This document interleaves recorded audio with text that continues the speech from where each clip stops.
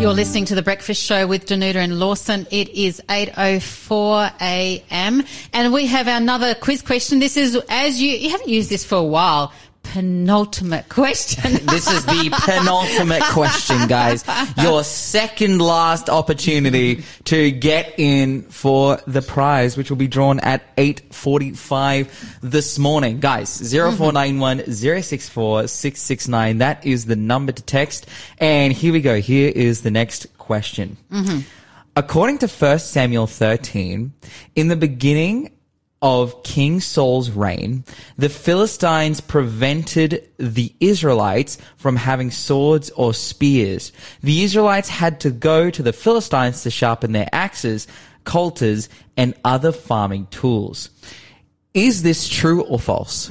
Did this really happen? So true or false, according to 1 Samuel 13, at the beginning of King Saul's reign, the Philistines prevented the Israelites from having swords or spears. The Israelites had to go to the Philistines to sharpen their axes, coulters, and other farming tools. Is that true or false? 0491 064 669 is the number to text if you know the answer to that one. And if you do, you're going to the draw to win our amazing prizes for this week. None other than Thoughts from the Mount of Blessings and a Thoughtful Hour. We'll give you these absolutely for free. You just have to text us in with correct answers, which we see you guys already texting in. So 0491 064 669. Absolutely. And also the good thing is there that you've got 50% chance, not 25% chance of getting it right. Yeah. Like in the first question. That's this one's right. actually 50%. So hey. True or false, T or F? Oh, you might want to text him twice. Well, I don't know. But hey, you won't embarrass yourself. Just pick one and go for it. Well, if you know the answer, then, maybe pick the right one. Man, what Tony was sharing, I was just about really to, wasn't that? Hey, and what the Voice of the Martyrs do. But I love how he actually said that it's about equipping people in their environment, and it's actually about the goal is to actually help them to endure and overcome. And that is such a biblical concept, and even in Revelation we read that here are those who overcame him by the blood of the Lamb. That's a fabulous verse, but in so many spaces, and it's about in Christianity, it is about us learning to come to Jesus and actually overcoming in different areas. But as we come to Jesus, in spaces of our lives, but particularly when people are persecuted, it is in such a hard space to be in. But it just brings people to their knees and they want to stay there.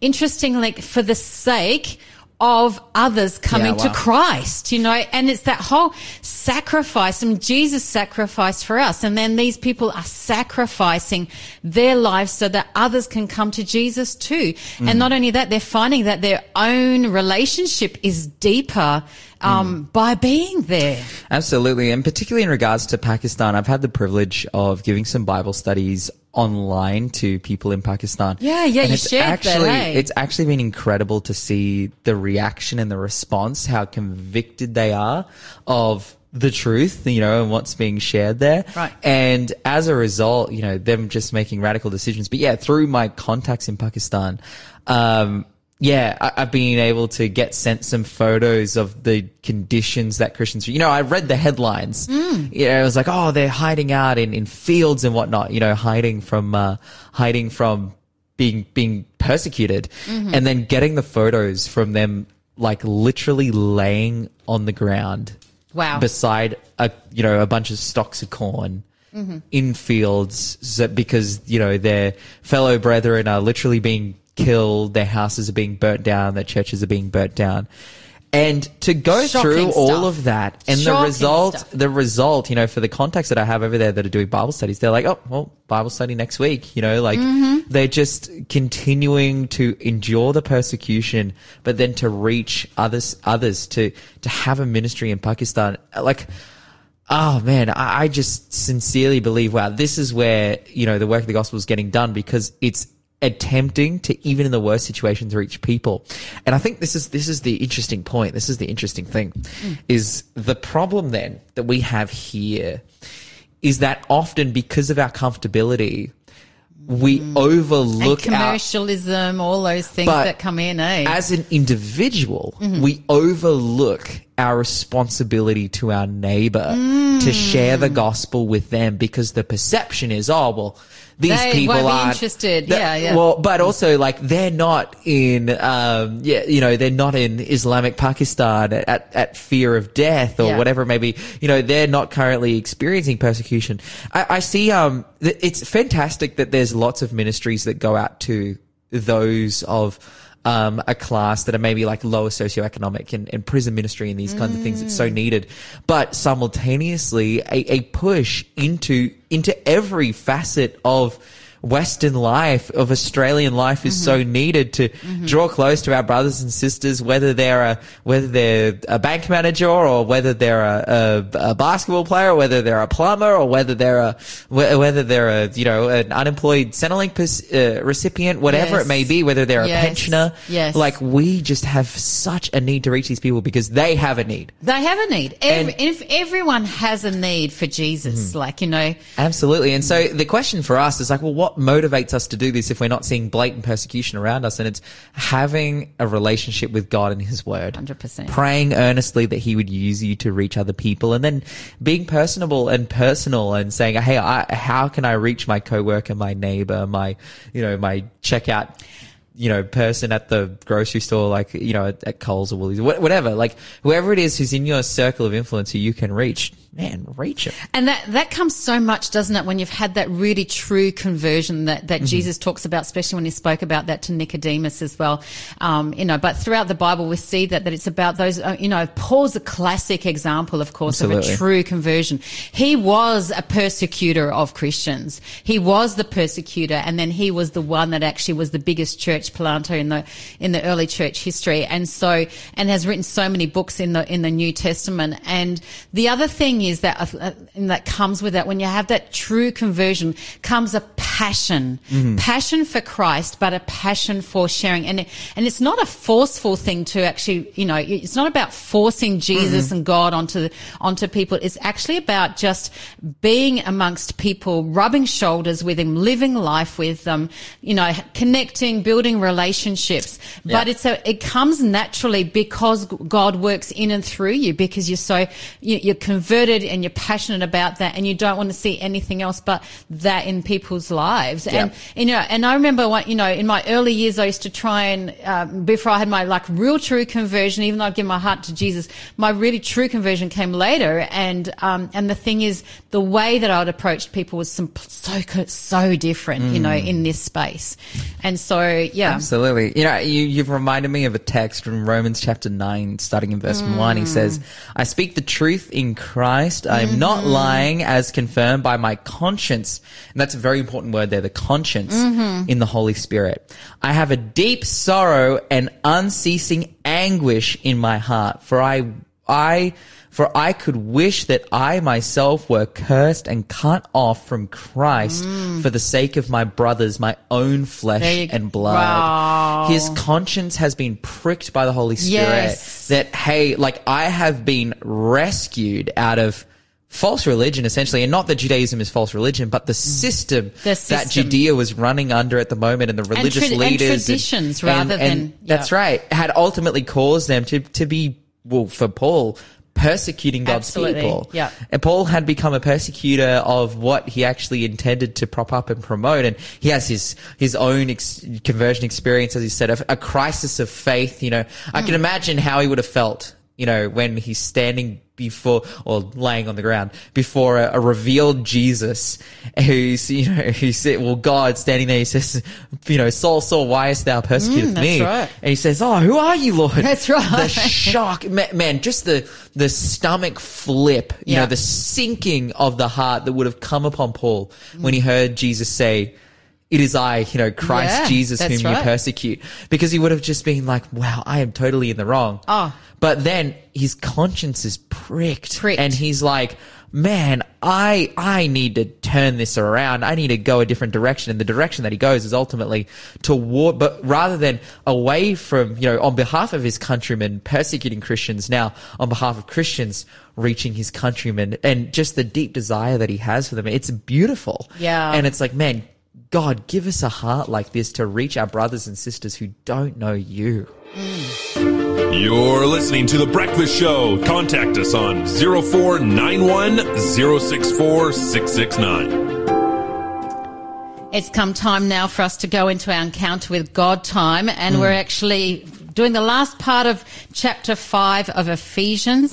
And yesterday we unpacked about loving, well, the last 2 days a little bit about the church as the bride of Christ, and to love your wife as yourself, you know, because Paul covers here about the whole marriage situation here of husband and wife that relates to the church, and then he uses the church analogy to relate that to the marriage as well. And what I love, what we really unpacked with Lyle over the last 2 days, is that we looked at the ancient ceremonies and the importance of marriage and how they were, but we also then unpacked Genesis 1 and Genesis 2, and we're just going to go there a little bit today. We also unpacked John 17, and so maybe we can actually read the verses in Ephesians 5 to bring us in, Lawson, and then we'll go back because Paul actually refers to a passage or verse particularly from Genesis 2. So we'll then go back into Genesis 2 as we're going to unpack this whole thing of one flesh model of marriage. What does that really mean?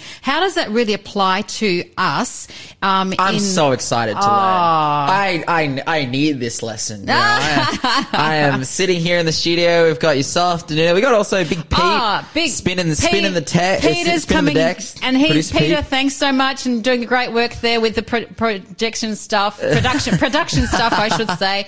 And so it's just thanks for joining us. So yeah, 2 of us married, and you're here, Lawson, so I need help. Learning. I need help. That's okay. right. So let's take it off here with Ephesians chapter 5 and verses 28 to 30. In fact, go all the way to 33, please. All right. The Bible says in verse 28, so husbands ought to love their own wives as their own bodies. He who loves his wife loves himself. For no one ever hated his own wife, but nourishes and cherishes it. Or his own flesh, but nourishes it and cherishes it. Just as the Lord does the church. For we are members of his body, of his flesh, and of his bones. For this reason, and now it's getting into the quote from Genesis, for this reason a man shall leave his father and mother and be joined to his wife, and the two shall become one flesh. This is a great mystery. But I speak concerning Christ and the church. Nevertheless, let each one of you in particular so love his own wife as himself, and let the wife see that she respects her husband. Interesting how in that last verse too he says love his wife as himself. So it's about the love thing towards that wife, which then is reciprocated in love and respect back to the husband. But yeah, as you said, Paul actually says there in verse 31, for this reason a man shall leave his father and his mother and be joined to his wife, and the two shall become one flesh. Now that's of course taken from Genesis chapter 2 and verse 24. And it actually talks about, we're not going to go into it too much because we talked about it yesterday. Have a listen back on the podcast with what that means. But in Genesis 1, God said, let us make man in our image. Right there is plurality. And it's the fact that, if there's 2 people, there's still a degree of selfish love because it's about only the other person. But as soon as a third party comes in, which does in the case of a marriage when children come into the picture, or in the case like Lyle described yesterday that, you might be out on a date with your husband or your wife, somebody else comes in and wants to join the table, suddenly kind of go, yeah, it's me. Gate crasher, eh? And so suddenly you've got to share that love, and so that's where this other-centered love is really important. And that's why here it's really important what Paul brings in Paul brings in from Genesis chapter 2 verse 24, and it says, therefore a man shall leave his father and his mother and be joined to his wife, and they shall become one flesh. So what does that mean, one flesh? Well, there is a very practical and pragmatic interpretation of that they're joining together. They're living as a team, as a complementary team with one another. Marriage is something, and this is something that's being actually considered at the moment. I'm attending at Avondale University. They have the Festival of Faith at the moment, and the big focus is relationships, which I think is a perfect focus for people of my age. I'm, in my early 20s, and most of the people there as well, the uni students in their very late teens or early 20s, were considering marriage, considering what that looks like. And ultimately, like, you are born as a child of God, as a person who is, I would say, people are born in a sense whole. The thing that people are missing is Jesus. But then at the same time, it's like God has created this system of marriage for people to unite together for the purpose of, procreation, but also like as a family unit, to be responsible for one another, to be, living together, working together, walking towards a similar goal, the same goal of the outcome of, life and whatnot. For two to become one flesh, it's just the reality of two people who are living together, doing everything together, as married people do. Absolutely. An interesting thing is that these days, and I hear it a lot, even sometimes amongst Christians, and particularly sometimes amongst young people, is they say, well, marriage is not really mentioned as such in the Bible because you've got all these different Bible stories and things. But in fact, here what we see right in Genesis chapter 2, so at creation, the witness at the marriage ceremony and that blesses and puts that marriage ceremony together is God himself. God places this marriage together because he says there, to leave your mother and your father and cleave to your wife. And here's the thing, there's stories like the story of Ruth and Boaz, for instance, in the Bible that are a very good example of that whole thing of the bride price having to pay for, for your bride that we spoke about over the last couple of days, but also the fact that, there's this bartering for, who's going to get it. And then making that when the decision is made, there's a sealing, and then there is the marriage ceremony that actually happens. And so even when like Ruth lay initially at the feet of Boaz, they didn't lie together, okay? They didn't lie together in the sense that we know it of today, or that's spoken of today. And so here what we see it's really important is that there's several things that come in of that one flesh. It's about being emotionally one, it's being financially one, it's being spiritually one, it is being intellectually one, spirit and in every of those aspects. And so emotionally being one flesh is about union, because what we've got to remember, we have Kelvin come in and talk about weird and quirky things about numbers in the Bible. And I'm sure he covered this sometime before I actually came on Faith FM, but one actually signifies new beginnings and unity in the Bible, which makes so much sense, doesn't it, in the sense of marriage, because that is a new beginning, to become one. And so it means that whatever emotional attachments somebody has actually had before, because, in many cases, people have had relationships, a girl with a guy, girl, and vice versa, before they settle with whoever they feel is the right person for them. And so here it's about letting go of those emotional attachments, but it's also letting go of those emotional attachments to the parents, because sometimes people live with in-laws and that person still can remain attached to their mum or to their dad more. Particularly it tends to be more the mum, I think. And I've seen it, in cases where the couple have then ended up staying and being married, but living under the same roof of the parents, and who has charge and control over the marriage? It's certainly not the husband and wife. Yeah. And, and that attack, and it's such a dysfunctional relationship. Yeah. And so that is exactly why God says right here, and Paul uses that analogy. He says, no, cleave to your wife, leave your mother and your father, in the same way as he has actually said to the Ephesians, and then we've been unpacking, leave paganism. Yeah. And all that goes along with that, when you get married to me, to Christ, and into the church, there is a unity that happens. Yeah, absolutely. I think also the sense of the physical aspect of marriage as well. Absolutely. Paul simply says this. He says, do you not know that one who this is from 1 Corinthians chapter 6 in verse 16. He says in verse 15, he says, do you not know that your bodies are members of Christ himself? Shall I then take members of Christ and unite them with a prostitute? Never. Do you not know that he who unites himself with a prostitute is one with her in body? For it is said, two will become one flesh.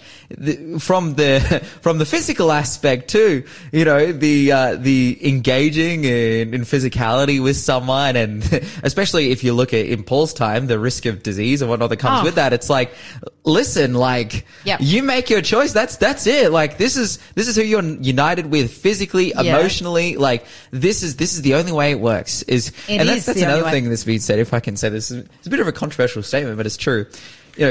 Sexually transmitted diseases would be solved in one generation if everyone would be monogamous. 100%.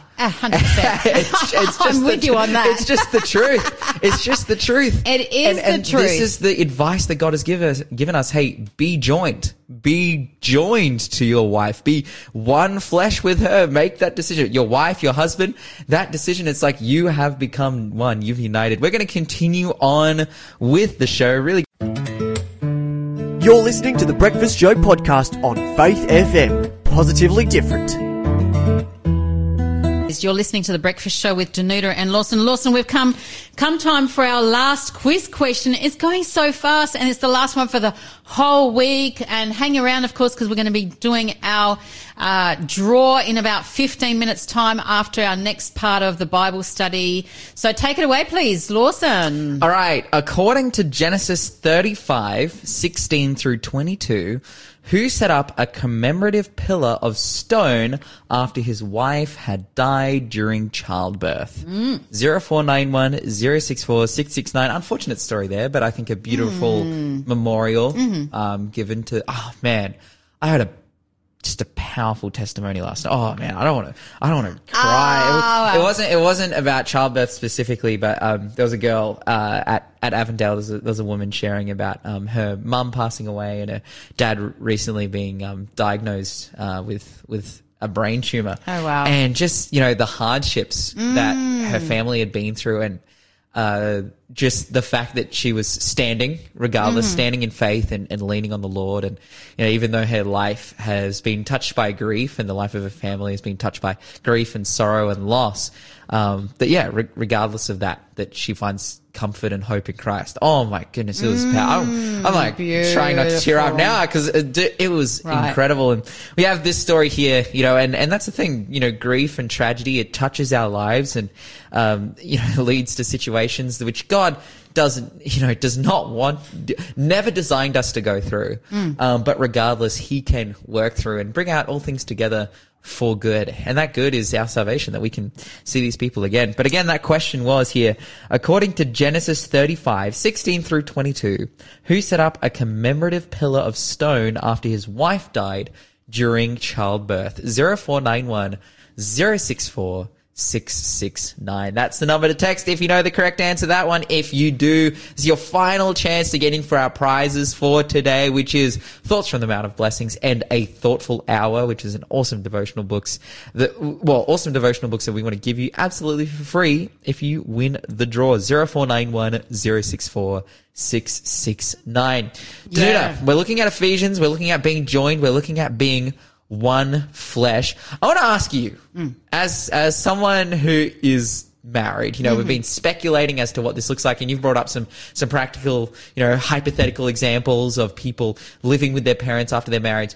If I can ask, what has this spirit experience been like for you?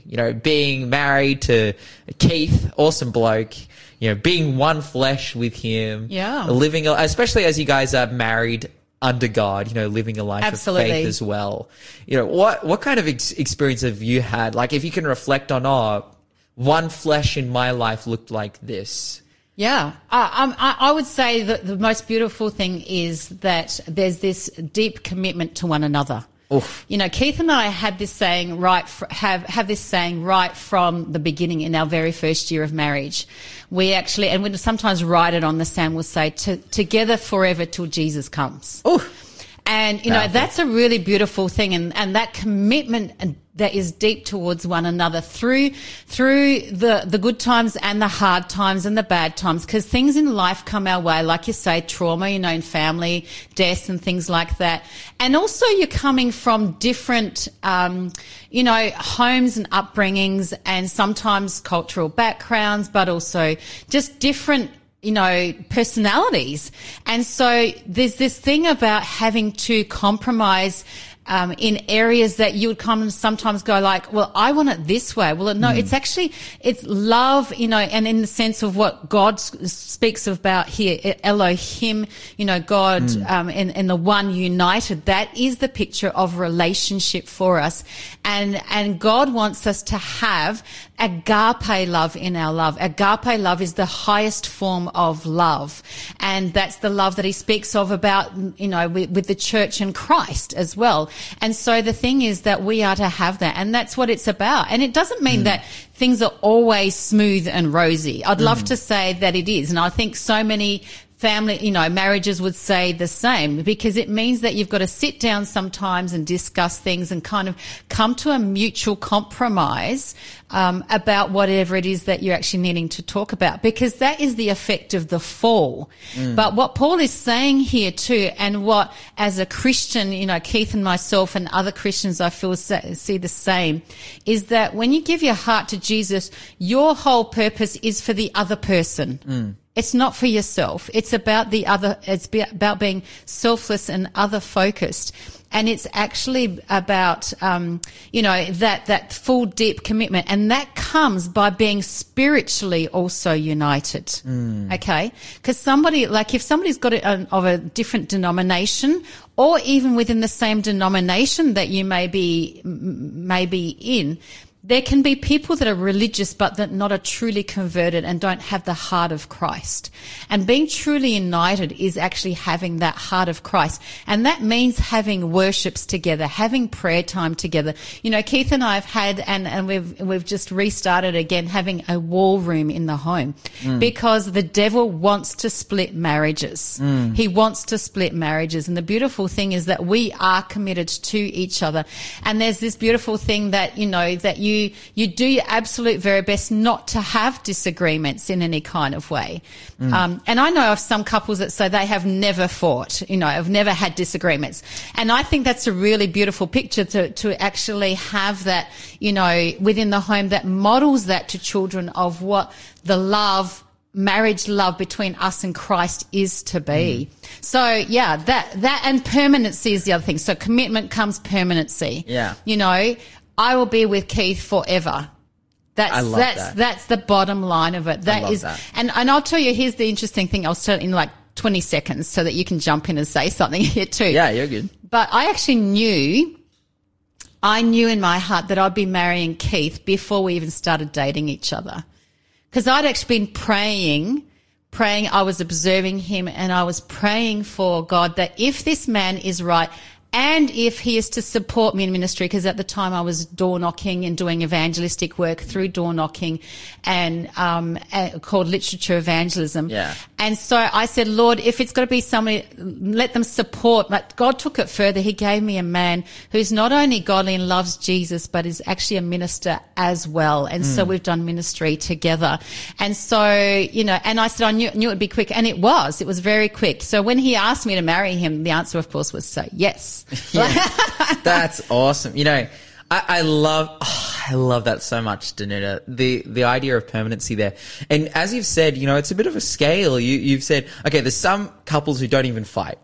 There must be like something about them that is so complementary, that is so compatible, that it's like, they're just like one brain. But then like you go, you know, along a scale and it's like, okay, there's opposites attract, and there's some couples that, you know, in some areas that aren't in the space of non-negotiables, but rather, you know, maybe preferences or whatever it may be, and looking at, you know, their worldview. And there are certain things in marriage that are non-negotiable. And they should be, right? And that is not going for somebody else. Yeah. That is a non-negotiable. Yeah. But even non-negotiable in terms of values, right? Yes. Like, in terms of, hey, I believe in, you know, I want to have children, or I believe that we should be participating in our church community, or, you know, in terms of moral values and whatnot. It's like, like, but then there are times where there are, you know, things seen from different way or perspectives, and then that leads to, you know, arguments that might lead to, and by arguments, I don't mean like evil arguments, but more just like, you know, those conversations that you need to have in order to get to a point where you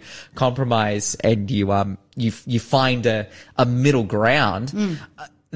I love that still the idea here. It's like, okay, this person, I've chosen to be with them forever. Yes. Now we're having, you know, some discussion about something that we disagree on. Does that mean, we disagree, I drop them? The answer is absolutely not. Disagreeing on something is not the evidence that, your marriage is failing and you need to leave. Rather, it's like, hey, you've chosen this person. You've chosen each other before God.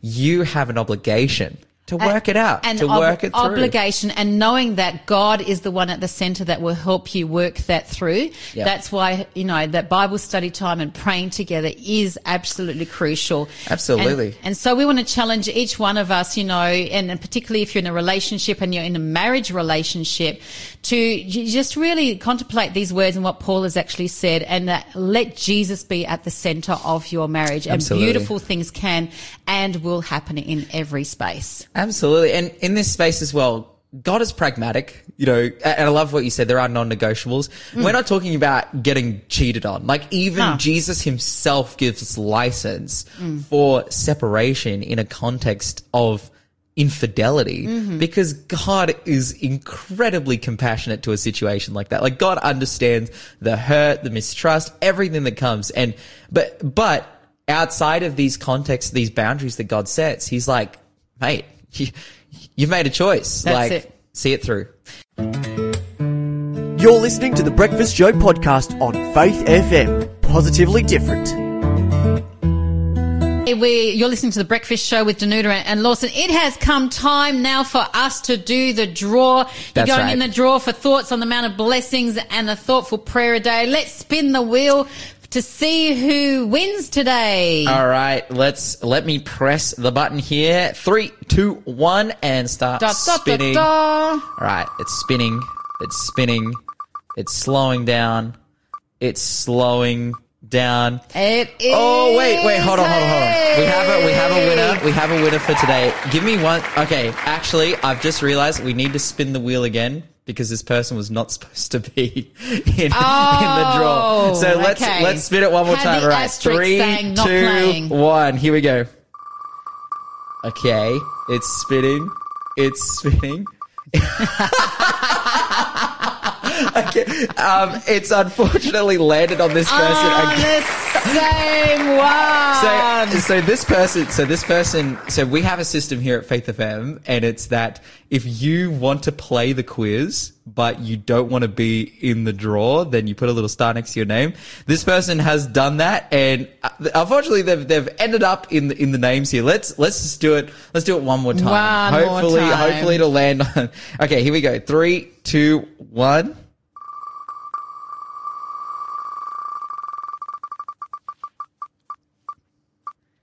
Okay. And we have a winner. Here we go. Okay, sweet. We have an actual winner. Yay! Congratulations to Tracy for winning the prize for this week, which the prize is, you know, Thoughts from the Mount of Blessings, and there again, a thoughtful hour. Congratulations on winning the prize this morning, and for playing this week, and for everyone who got, you know, just an extensive amount of entries in.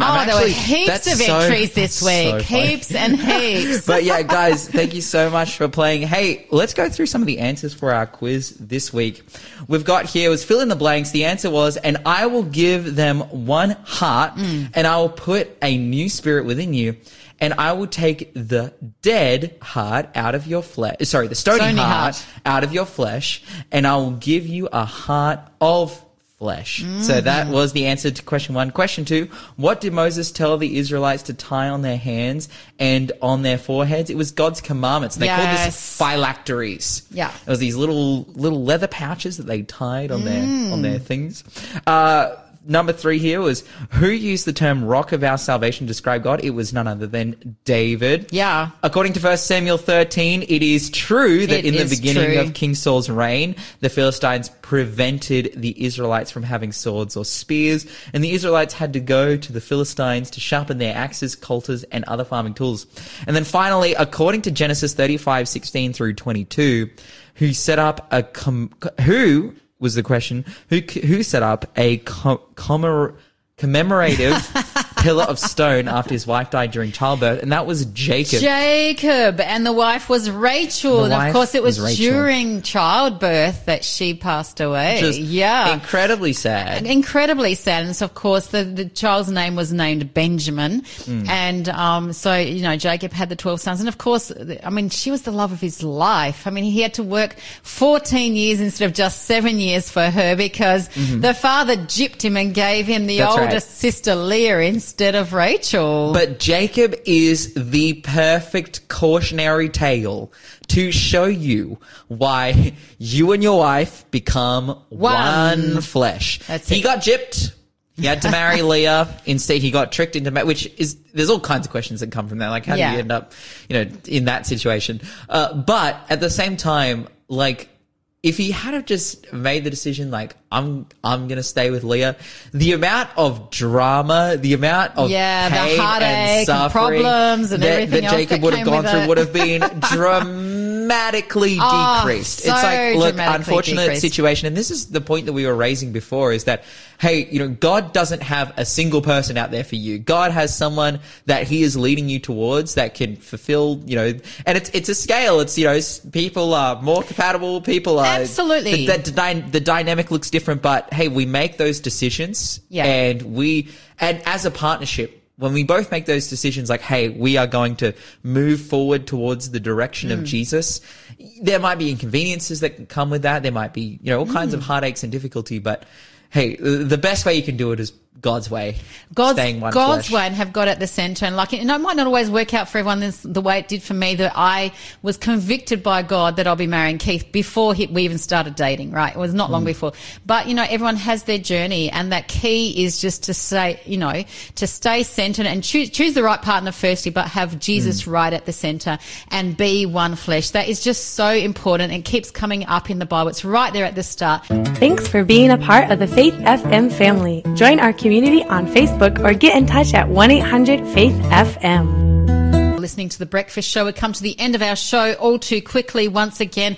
We've had some exciting stuff talking about one flesh and marriage and stuff, you know, just what that all means. And the Voice of the Martyrs, that whole segment was absolutely amazing today. But hey, we're coming in for a weekend, and we're really hoping that you, Lawson, myself, Peter, yourself too, and all of us can actually have a good weekend. But before we go on to that, what is our prize giveaway? Get your numbers ready, and all you have to do is text in book so you can be quick. Yeah, that's right. So you don't miss out. The number is 0491 064 669. What is our free giveaway today? Yeah, so our free giveaway at the end of the show. You don't have to answer any questions for this one. You just have to be quick.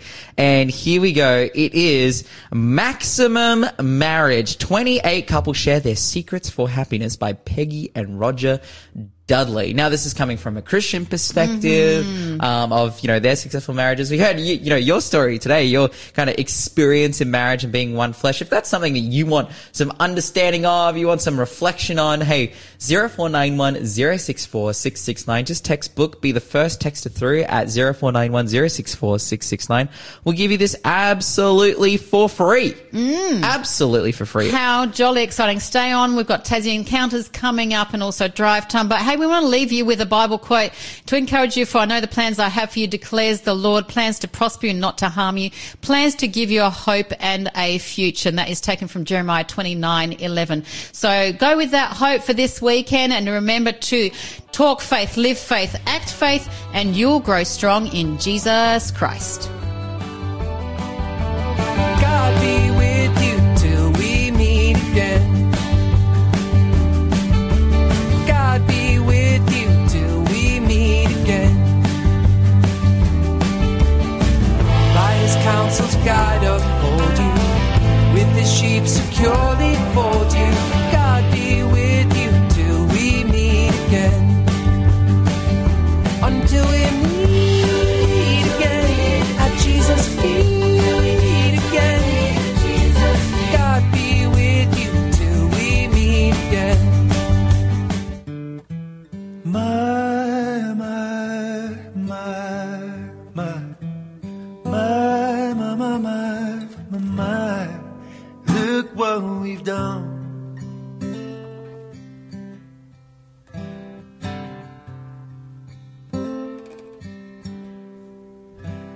been running around, drawn big crowds, while our brother's all alone on the corner with his head to the ground.